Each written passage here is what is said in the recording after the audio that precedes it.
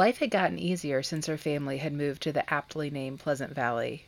Papa wasn't such a bear all the time. Mama's rugs brought more money, and her brother spent more time helping Papa at their mill than at the house. As for her, there were lots of cute boys to flirt with, and after her love letters being rejected by the first few of the local boys, she'd finally found love with her neighbor, Guy Barry. He was so nice to her, and they had so many fun times together. She was going to love being married to him. She spent many weeks happily thinking about their wedding, until Guy brought her the bad news. Their families were never going to allow them to be together. How could they do this to them? Who did they think they were to keep her from her love? In a fit of rage, she began planning. Papa always kept some rough-on-rats poison around for his mill. She always made the family their breakfast. Her course of action seemed almost too easy. Early in the morning on that fateful June in 1896, Ceely made up the family's cottage cheese, complete with a hefty dose of rough-on-rats. She watched carefully as everyone ate, but no one seemed to suspect a thing. Later that afternoon, all three of them, Mama, Papa, and Walter, were vomiting uncontrollably. She hadn't expected that, but they were almost out of the way of her true love. Her papa died by the next day. Walter took longer. He lasted nearly a week. And Mama? Somehow Mama got better. It pained her to do it, but she had to give Mama a second dose of the rat poisoning. When Mama was out of the way, she was free from her family, and all that was left was to free her love from his family and their objections.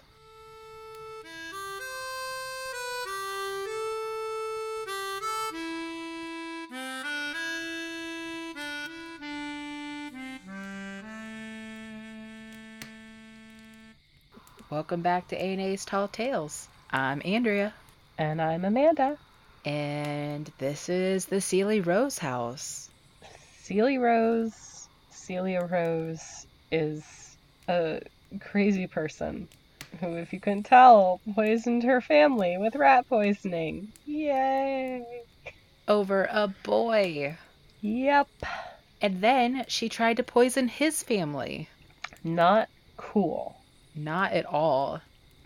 I think the best place to start with this one is at the beginning. I would agree that's usually the best place to start. Not always. I mean, sometimes.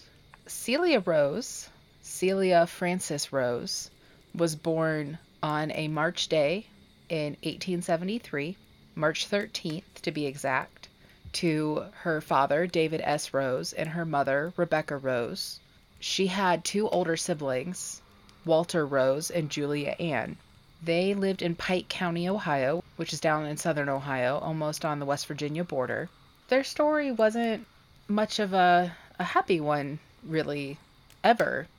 It all started with her father, David, buying a tract of land in Pike County on the side of a ridge, so a very steep hill with a very little bit of actual usable land, and getting married. Her father was never a happy guy. He was never a friendly man to be around, apparently. He had a reputation for being irascible. And from what I'd read and found, that had some good reason later in life, but I believe some of it was just his personality too. So in 1855, right before marrying Rebecca, he bought a mountainside and began planning on logging it, because David Rose was a miller by trade. It's speculated that his plans were to log that hillside, use the money from logging that to most likely buy or build his own lumber mill. Those plans were interrupted by the Civil War breaking out in 1861.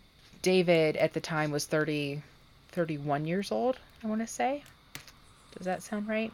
Yeah, that sounds about right. I have it written down somewhere, and I just can't apparently read my own writing. Yeah. David was 31 when the Civil War broke out, and he joined the 63rd Ohio Volunteer Infantry. Like most men in the area did, they chose a side and they signed up. Well, he again was a miller by trade, and he had spent most of his time milling lumber, but he also had some experience with grist mill. And a grist mill is what mills all of the grain and food. So he was consigned to the kitchen duty, basically. He was feeding the army. Somehow, despite being in a position where he was just supposed to be milling grains and making sure that everybody was fed, he ended up in the middle of active combat. And in the course of the 3 years that he was enlisted, he sustained several pretty substantial injuries. I mean, he lost an eye, he was deaf in one ear, he was hard of hearing in the other, and he was permanently disabled by the after effects of dysentery. By 1864, he was done. So during his military career, David actually deserted on a regular basis and went home to help his family. See, his wife had two young children on her own on this mountainside in the middle of nowhere, Ohio, and all she had to make money at that time was weaving some rugs. And he would get injured, he would have enough of whatever was going on with the army, and he would just go home, help his family out. They would retrieve him, and the cycle would start all over again. Yeah, but I mean, talk about I literally didn't sign up for this because you sit there and you think, I'm gonna be milling grain and making food, and then all of a sudden you can barely walk, can't see, can't hear. And that's, I guess, kind of how the army saw it too, because when he finally deserted the last time in 1864, they not only didn't come looking for him, but they also gave him an honorable discharge. Honorable? Yeah. Like, really? Yeah. Okay. To be fair, it was also, he was disabled and down, could not work for months after he got home. Yeah, I guess that's a pity discharge at that point. Yeah, they probably took one look at this guy and they're like, he can't hear in one ear, he's hard of hearing out the other, he's got an eye missing, he can't hardly walk, he is dying of dysentery at home. I think we're just gonna let him be and not embarrass his family. I'm guessing if you look up the symptoms of dysentery and some of the after effects of it, I'm pretty sure they probably didn't think he was gonna live. So they left him alone, and they he was bedridden. So at some point he got over being bedridden enough to continue working. And there's not much on this family for 9 years. So between 1864 and 1873, it's almost impossible to find any kind of written history. They were just a typical family in that time frame. And then 1873 rolls around.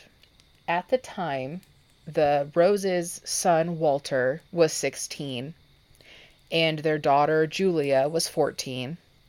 He's a disabled war veteran who's constantly in a bad mood, can barely continuously work, and his aging wife has another baby, and they welcome Celia Rose to the family. There was some talk around town. Yeah, good, because that's where my brain went.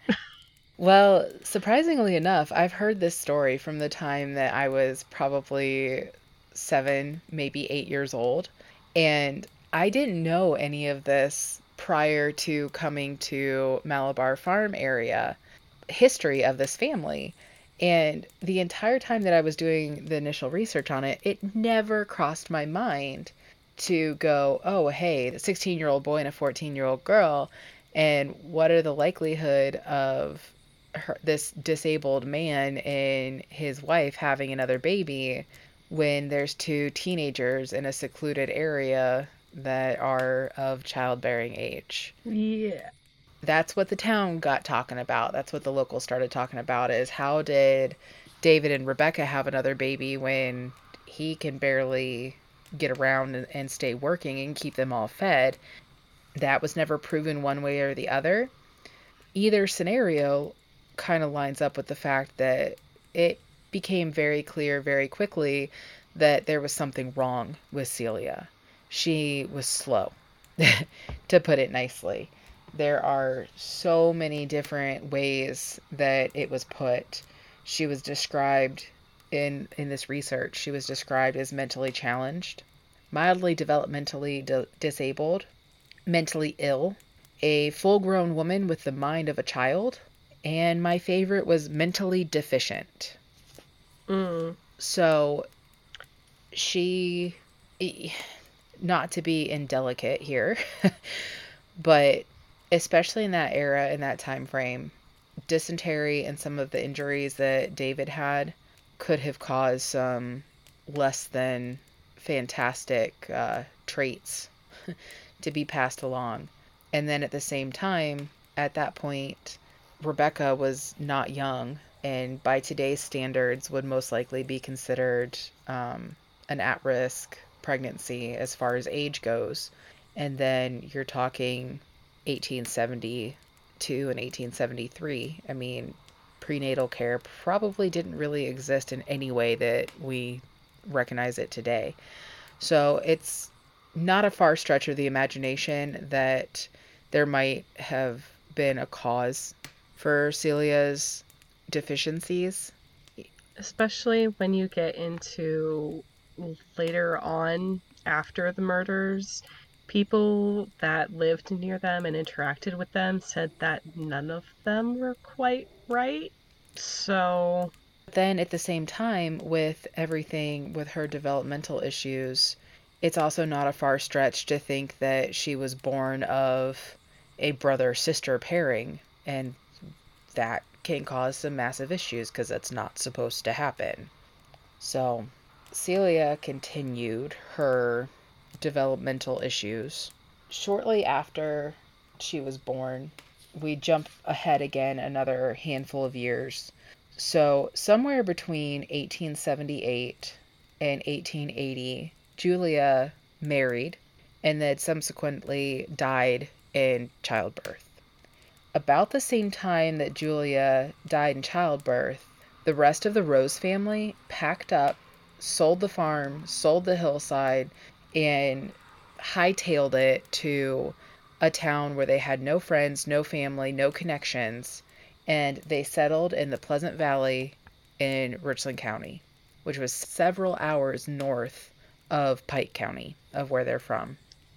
which in this day and age isn't too unusual, but back then it was, you don't leave for that area already having a job or whatever. So, like, you're literally just packing up and leaving for no reason. And everybody was like, why are you doing this? Why are you here? What is going on? We don't understand. You also don't move into a new area and just become accepted, especially when you don't socialize, you don't really make any overtures to fit in. And that's exactly what the Rose family did. They just kind of existed. David began running the grist mill for the Schrack brothers. Um, they had started to settle the valley. The Schrack brothers had brought a bunch of land.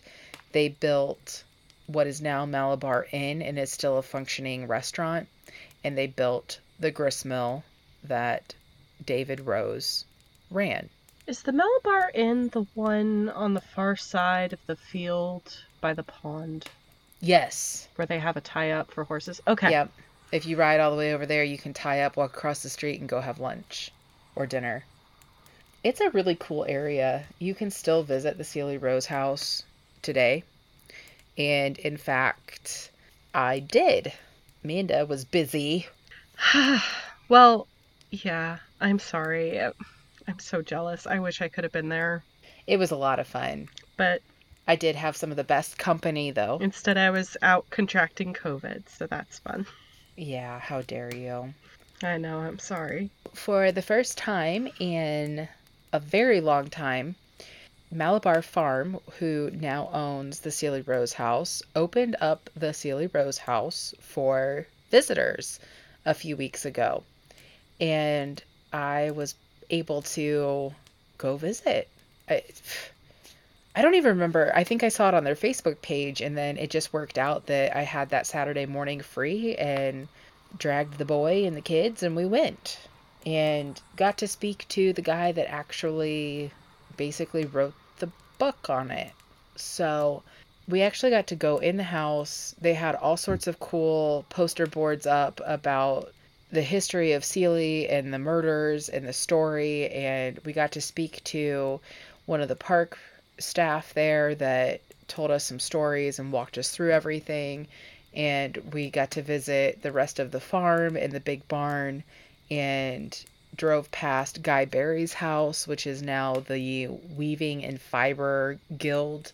And the schoolhouse where Ceely went to school is that brick building on the corner right at the entrance of the park.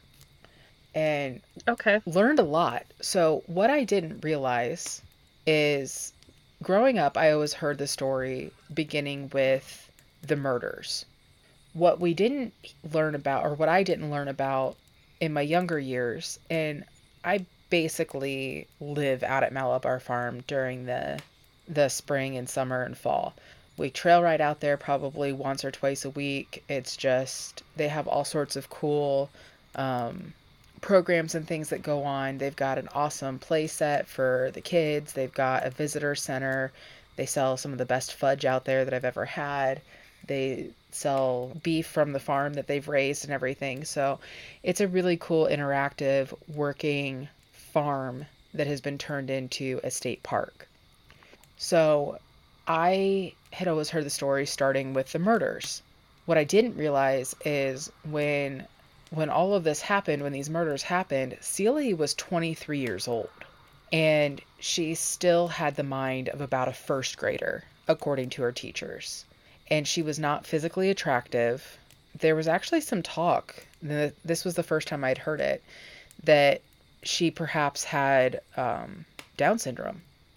And Hmm. it doesn't really appear that way from a couple of the pictures that they have of her, but there's some stories that she perhaps from later in life after the murders thinking that she had that diagnosis. So she was teased mercilessly by the kids at school.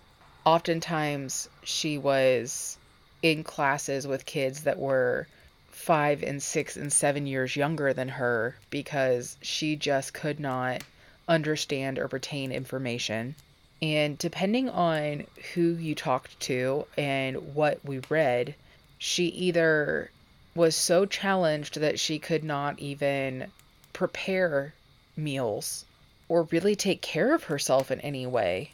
There was one story that she had a playhouse it, in the creek behind the house, and in her 20s, at 20 years old, 22 years old, she would go out there and make mud pies like a child.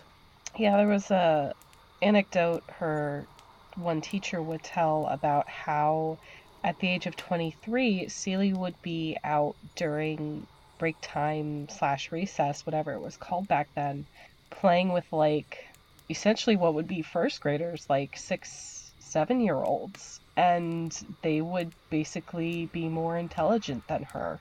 And that's really kind of sad. Yeah. And though her mind was delayed, her body and her hormones were not. And Celie loved the boys. The boys did not love Celia. So there was quite a list of young men that she chased, and she fixated on them and obsessed over some of them. Um, the first one that was recorded that she had a fixation on was a young man named Clem Herring. She would write Clem love letters, which he refused to respond to. And instead of taking the hint, which she may not have been capable of doing, she began to steal his mail so that he would have to come see her to get his correspondence. That's not, that's something that a 6 or 7 year old does. That's not something that a 20 something year old does, right? Correct. Now, side note, Clem Herring, it was the one that actually ended up selling the property to Louis Bromfield that has been later turned into Malabar Farm. Just a cool side note there. Um, so when Clem Herring refused her attentions, She turned her fixation to another local farm boy, and his name was not given. He never responded to her love letters. He never responded to her attentions, but he did eventually and very quickly laugh in her face when she gave him a love letter somewhere in public, depending on the source. It was at school, another source said it was at church. And that is when, at 23 years old, her attention turned to a younger man. He's described as a man in everything that I've read, and I understand the difference in the time that 16 years old, 100 and some years ago, asked for a lot more maturity than it does now in a lot of ways. But also remember that she was 23. She was 7 years older than him, and she was head over heels in love with Guy Barry. What I learned on the tour out at Malabar Farm that I did not know until then was that standing in the back door of Celia's house, you had a direct line of sight across the creek, 200 to 300 yards tops, was Guy Barry's house. They were neighbors, they shared a property line, which I thought was kind of interesting. That is very close and kind of hard to like find an excuse to let her down gently, I guess, because she can literally look out her back door and see you. It was close enough that you could see in his windows, kind of thing. Um, so Guy, he was a very kind-hearted young man.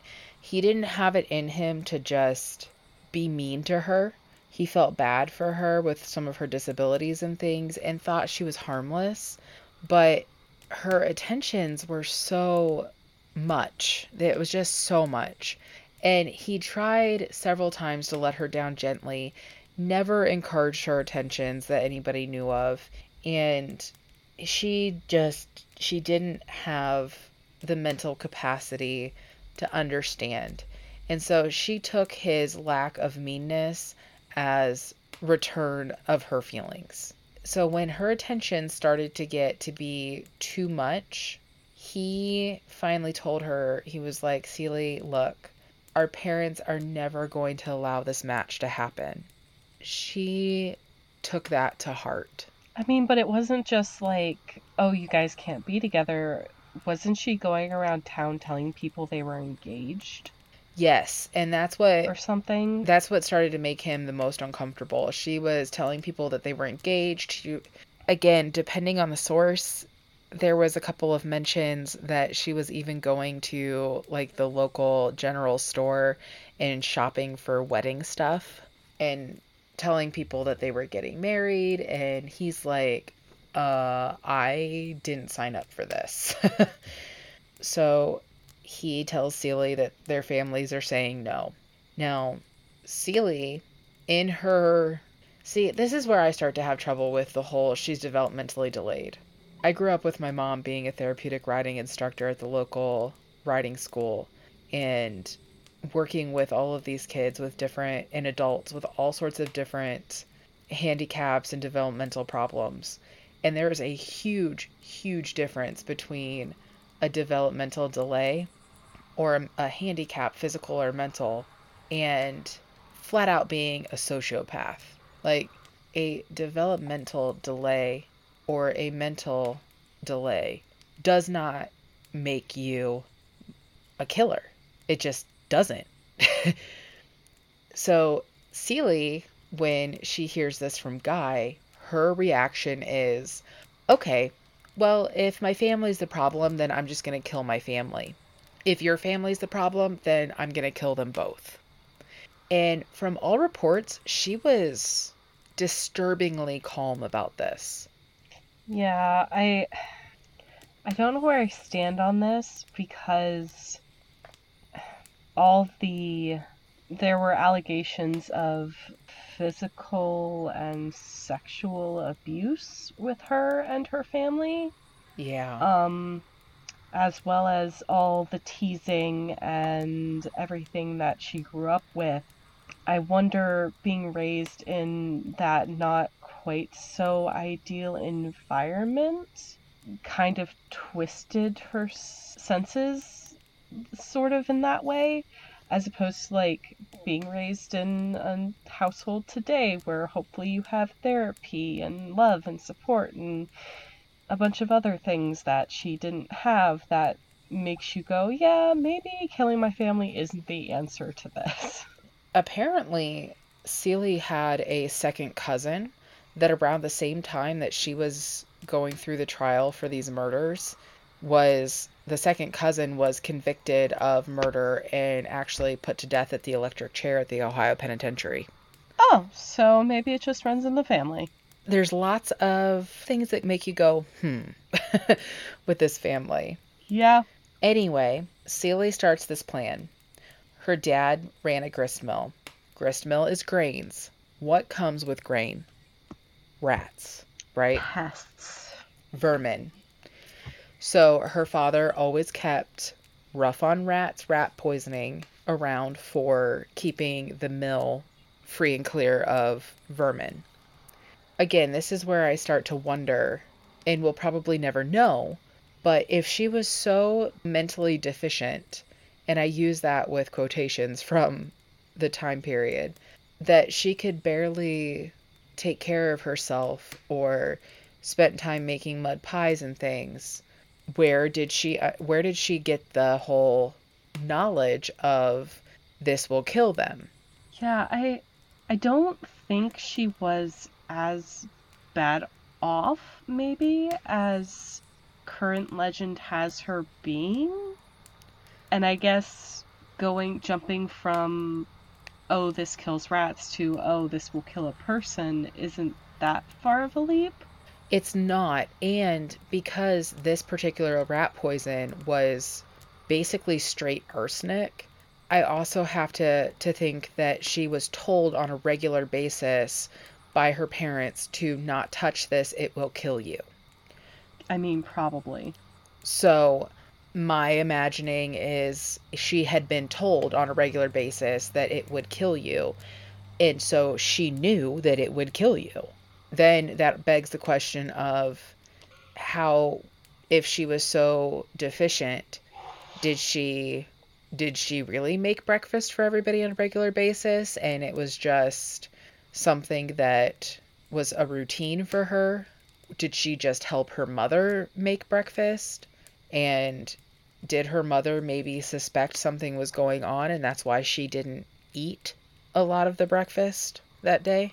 Um, Yeah, there was a lot of things with like she wasn't able to make food on her own. She could help, but she couldn't make it on her own. So my question is if her mother's in the kitchen cooking with her and she's so not right that she can't do it herself and probably shouldn't be left unsupervised, at what point would she have been left alone long enough to not only grab the rat poison, but also mix it into the cottage cheese and then put the rat poison back before her mother figured out or saw what she was doing?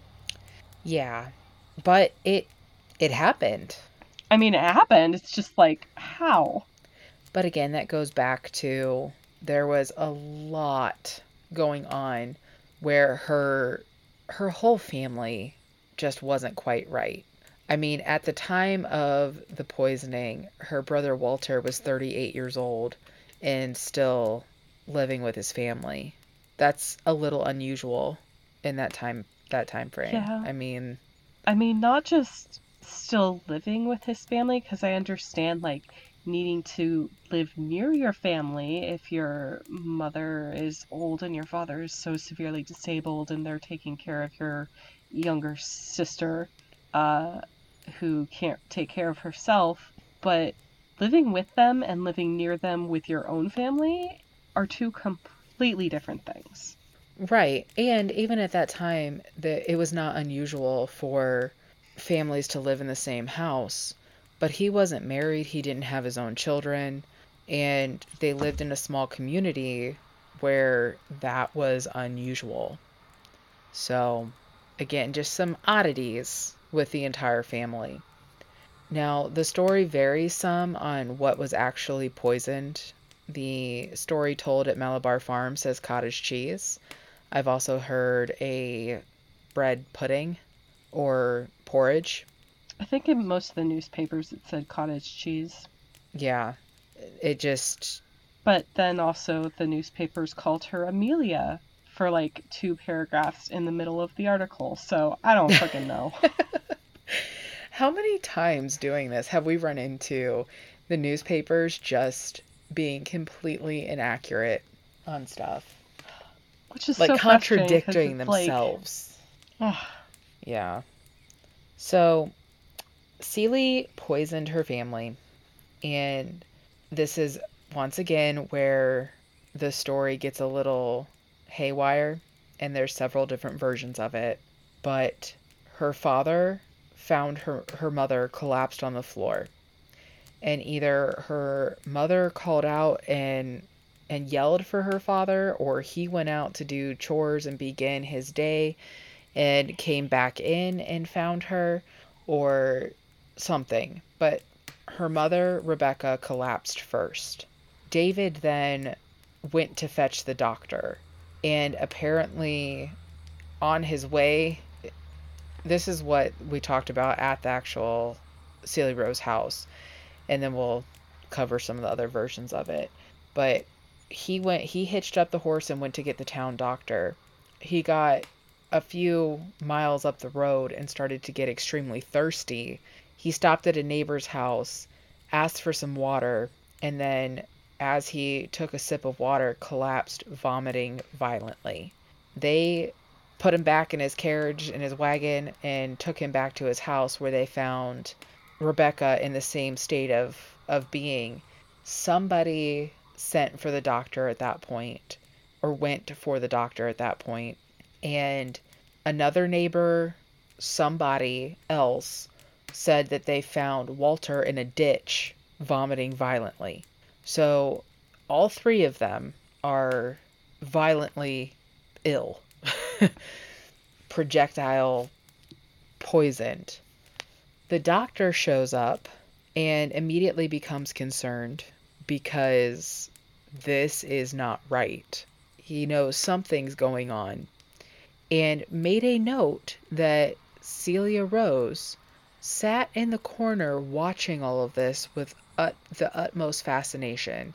She was not worried, she was not panicked, she was not confused, and she also was the only one in the family not showing signs of sickness. And in some cases, she was actually giggling as well. Yeah. So the details of how the doctor was gotten, where her dad was found, how her brother was found, they vary slightly depending on the story that you are told or read. But Yeah, the one from the newspapers said that her mom was the first to get sick, and she sent Ceely to the mill to grab her father. Her father came back, saw her mother was sick, told Ceely to watch her mother, and then went to get the doctor. He got the doctor, and then on the way back was when he became thirsty and stopped for water, and then got ill. And then after they were back, a neighbor came and said that their son was sick as well, and so the son was brought home. That was how the series of events played out, according to the newspaper I found. But regardless, everybody's sick except for Ceely. right. Now, the other thing that I found really interesting is there's such a sense of urgency, and like everybody was immediately sick, but then her father ended up dying first, which in some ways makes sense because he was already sickly and he was the oldest. Um, Yeah. so he died within 24 hours. Then Walter, who was younger and healthy by everything that I could find, he took a week to die. Now, Rebecca collapsed first, but she also didn't eat as much apparently. And I also wonder if she, because she got sick first, maybe purged more of the poison out of her system before it could do damage. But she ended up having to be repoisoned. And now the sheriff knew something was up. This was long before forensics really became a thing. There wasn't a lot of testing that they could do to prove something was amiss, but they knew something was wrong. So they start to question Ceely. And at this time, when her father and her brother died, her mother was still alive and she was protecting her daughter. For whatever reason, this she knew. Rebecca knew what Ceely had done. I mean, you can't not know. Right. And again, that goes back to, in my mind, she somehow managed to poison everybody while she was helping her mother make breakfast, and nobody stopped her. Like, did she try it before? And they, like, it just, I have so many questions. I know. Rebecca was protecting Ceely. She lost her first daughter to childbirth, and now her husband and her son were gone. She was in her older years at that time. She, I'm gonna guess, just did not want to be alone, and for some reason protected Ceely. Now, Ceely stayed her course and repoisoned her mother, and her mother died almost a month later of the same symptoms. See, and that's the other thing to me. If you knew or even suspected, how did she manage to do it a second time? I have no idea. And you're not talking she laid low for a couple of years and then caught her by surprise. You're talking in the matter of a couple of weeks. It I just, mean, at that point, was her mother just like, oh yeah, I know she's going to poison me at some point, but what, like you said, my husband's gone, my son is gone, my daughter's gone, I'm left with this person who I don't even know if I consider them my child at this point because they murdered my entire family. And I can't go on. So, like, why not? I don't know. It's just another one of those questions that I don't think we're going to have an answer for. So the sheriff at that point was highly suspicious. There were a couple of girls that lived just up the road that were several years younger than Ceely, but were what Ceely considered good friends. The sheriff went to these girls, they were sisters, and asked them if they could assist with getting confession out of Ceely. And again, Ceely had trouble taking care of herself. I don't know if some of the townspeople were helping take care of her. I don't know if she was, again, better at taking care of herself than the stories say now. But the sheriff is concocting this plan to get a confession out of Ceely. And in the meantime, Ceely makes up a pie and takes it to the Barry household. And she tells, again, several versions of this story. So the first version that I found is she took this pie to the Barry household and gave it to Mrs. Barry and told her that it was a gift and it was just for her and Mr. Barry and their younger daughter, that she had made Guy his own treat and please don't let him have any of the pie. The Barrys were not stupid. I was gonna say, after an entire family is dead from no, Right. all the red flags. Rumors had to have been flying at that point. It's a small community. She's not exactly a criminal mastermind. These people's homes were maybe 2 football fields apart from each other. I mean, and the 1800s being what they were, people knew what arsenic poisoning looked like. Yes, Two and two together wasn't hard. right. So the second version of that story is that Celie made a pie, took it to the Barry household, and gave it to Guy and told him that it was just for his family and she would give him his gift later. Don't eat any of the pie. Either way, the pie got thrown out the back door, got thrown out in the trash. It got thrown out. But the family's chickens, and if you've ever been around chickens, you understand what kind of little trash pandas they really are, got into the pie and the chickens ended up dead. So, assumption is, logical conclusion is, she poisoned the pie. She Hmm. attempted to kill 3 more people after killing the 3 members of her family. Well, at that point, the sheriff is like, look, we've got to get a confession out of her. She's not going to stop trying. And obviously, she's just sneaky enough that she's been able to do this twice to her own parents, to her own mother, her own family. It's only a matter of time before she comes up with something more devious and offs the Barry family too.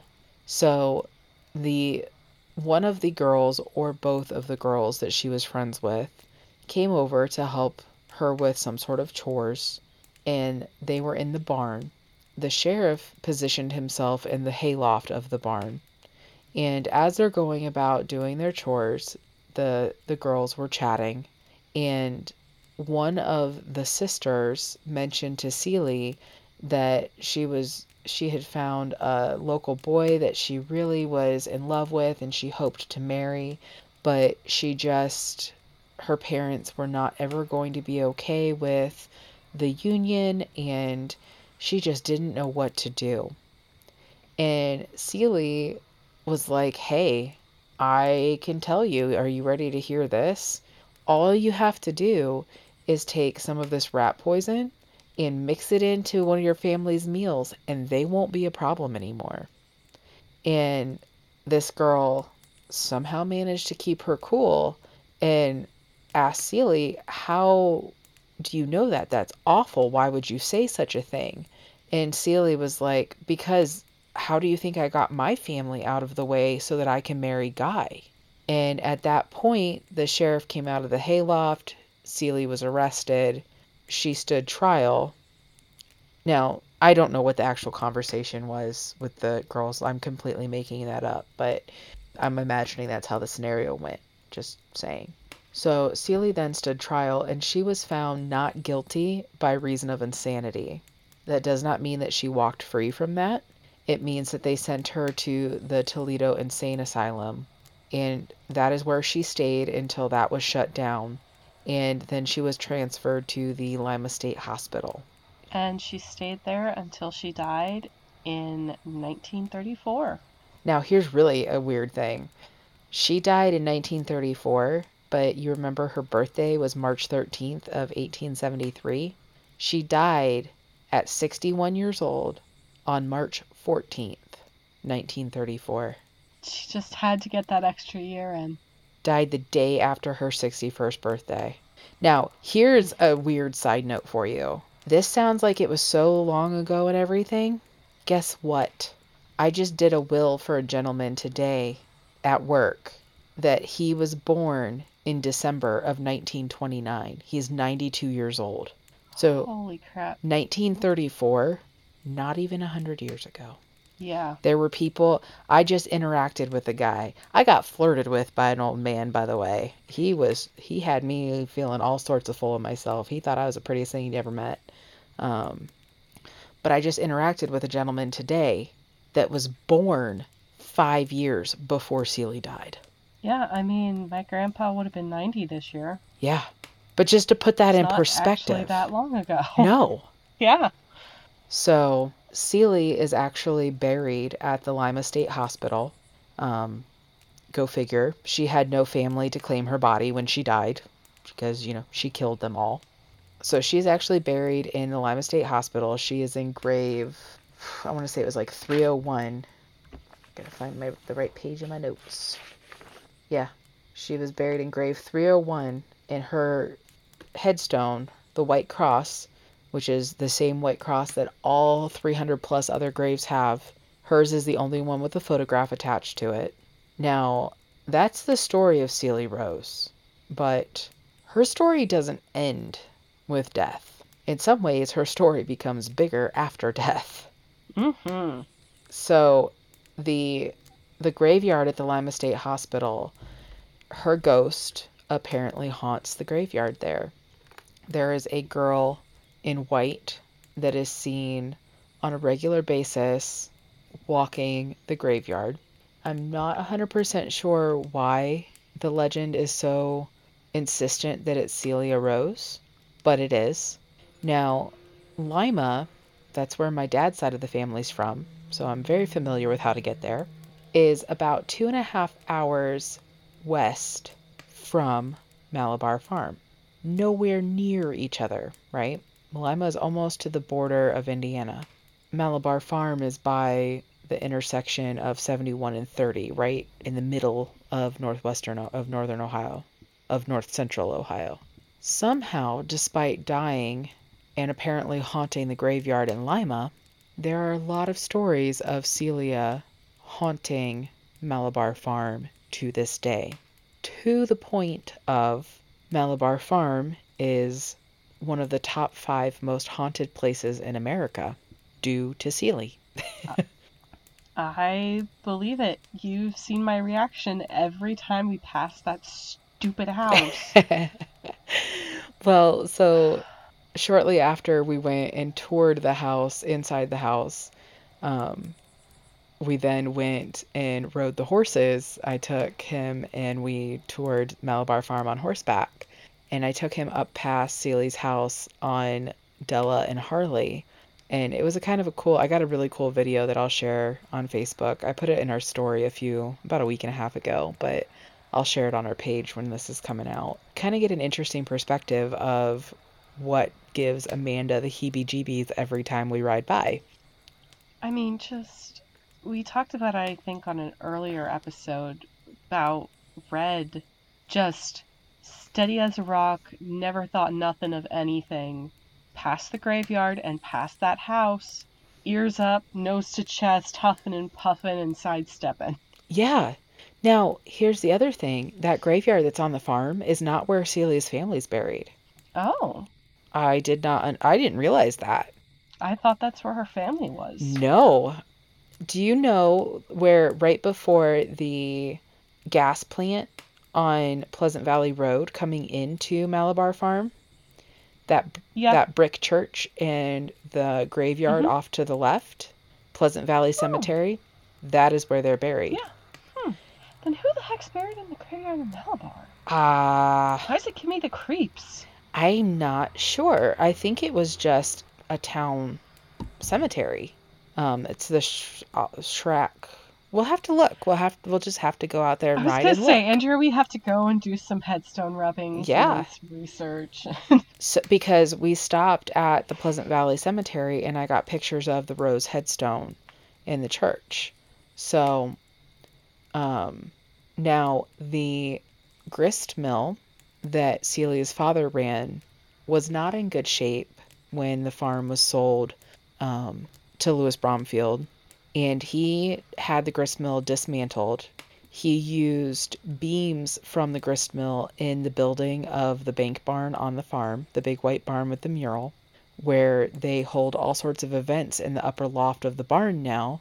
And in the lower section of the barn, they have a petting zoo. It's a really, really cool thing, but they used beams from that grist mill in the building of that barn. He also used the sandstone blocks from the grist mill in the landscaping around the big house, all of which I have some really cool pictures on a dark, cloudy day, by the way. Perfect. Celia Rose that story caught the attention of a man named Mark Jordan back in the 80s. And he has done a lot of research and written several books on Celia's story. He even wrote a play called the Celia Rose story, Celia Rose play. I forget what the actual title is, but it's Celia Rose something. And that play was put on in the loft of the barn at the big house for 14 years, from 2000 until 2014, every October.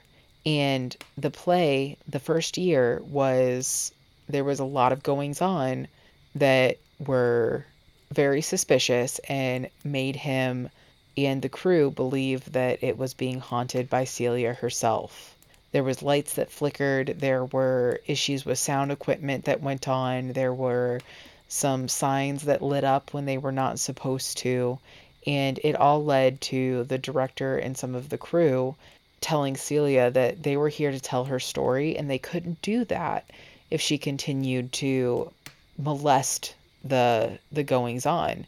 And they never had another problem after that, but there was always a sense of her presence during this play by all reports. I never got to see the play, which I'm kind of sad about.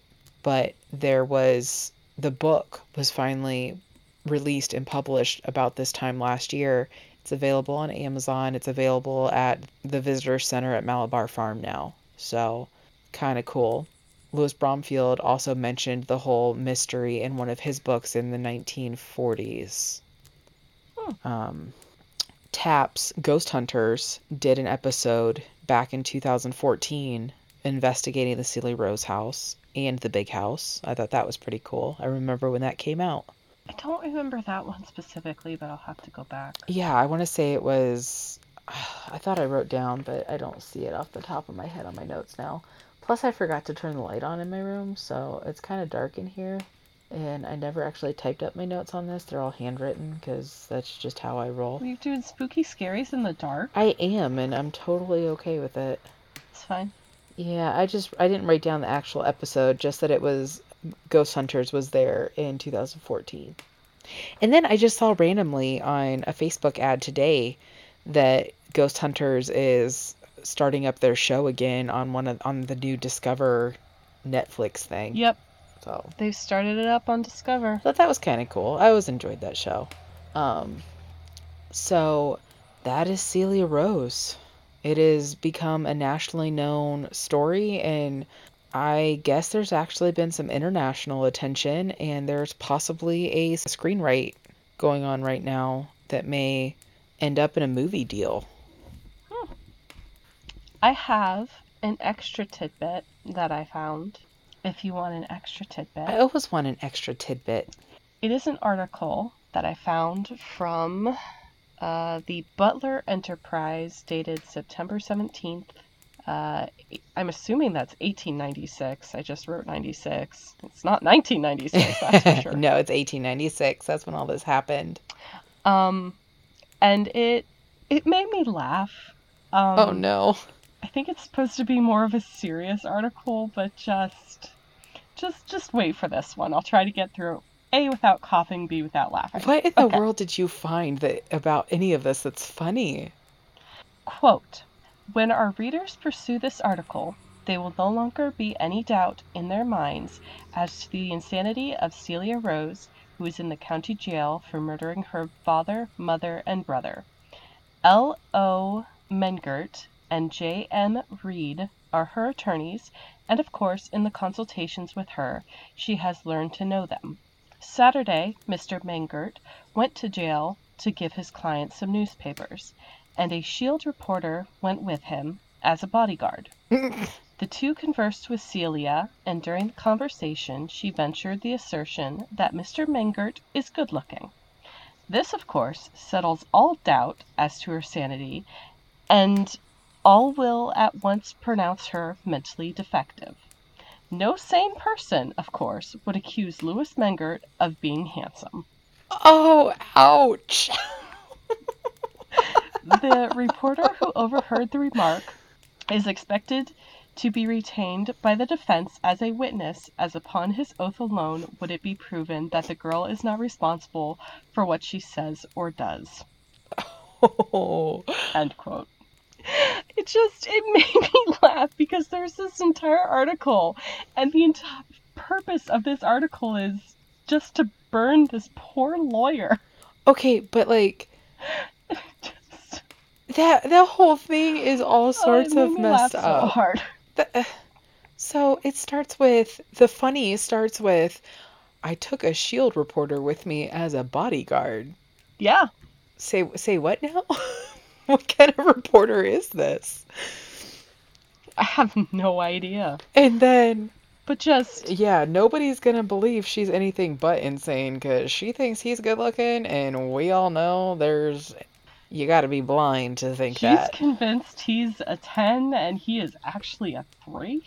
She thinks he's a 10. He's really a negative 10. And so, yeah, she's insane. We all know it now. Got a witness. But just that the reporter was then called as a witness to testify to her insanity because she thought the dude was handsome. And It just, that's probably what got her off on insanity.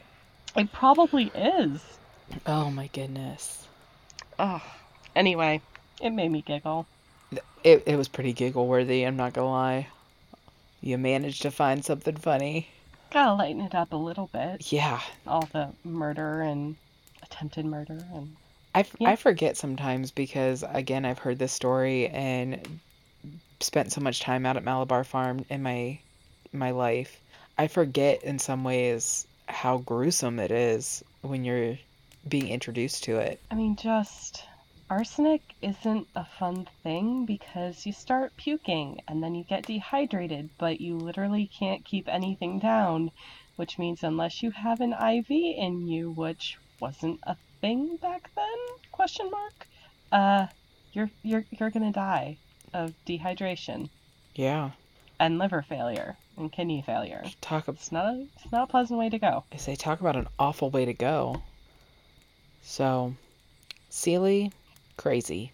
Crazy. She lived out her life as a model inmate at the insane asylum though. Yeah. So, who knows once she was away from the situation she was in, what changed or if they just didn't ever give her any kind I of would say once she access. was getting the help she needed, but I know insane asylums, and that was not the case.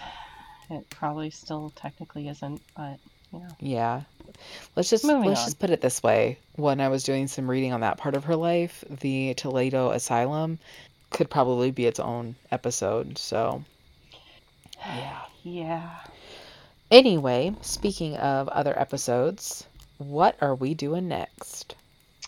Our next episode, keeping with the Revolutionary War theme and the 1800s theme, we are going to be delicately discussing some of the more wild tales of the Underground Railroad. I am so looking forward to this one. I am so excited for this one. We are going to do our best to attempt to stay away from too much history and all of the perspectives, and just slavery is bad, and that's all we're really going to say about that. This is definitely going to be about legends, how the Underground Railroad got its name. Spoilers, no one really knows. There's a lot of amazing stories of individuals that made a huge difference in a lot of folks' lives. So we are Mm-hmm. going to celebrate that and not shy away from some of the crazy stuff because that's how we roll. And try not to cry. Yeah. Yeah, we are. That's not going to happen. There will be a lot of crying on my end. I'm Yeah. very, very emotional like that sometimes. Well, it's an emotional topic, but Mm-hmm. we are going to just touch on the surface of this for right now. And if we want to dig, if we get to where we dig deeper into it later, I think we may end up doing more segments on it at some point. Um, so yeah, we're gonna touch on the Underground Railroad and some of the amazing stories and people that went with it. And there are some amazing stories. Yeah, I am looking forward to this one. Who am I kidding? I look forward to all of Oh, them. I know you Oh my do. goodness! Speaking of, I almost forgot. So when I went and toured the Ceely Rose house, I put a picture up on our Instagram account, and we had a gentleman get a hold of us and make a couple of comments and tell us a really interesting story about when Jean Fredericks lived in the Ceely Rose house for a while. And Oh, yes. that while living there, her daughter had a child, and her baby Hmm.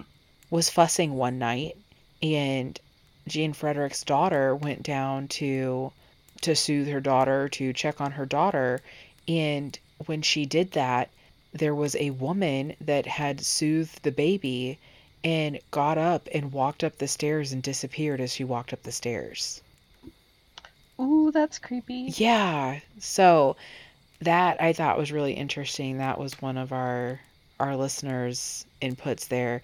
His wife was a tour guide out there for a while, and yeah, my friend Sam did some work out there out of high school and had some really interesting input on some of the big house stuff. So, cool place.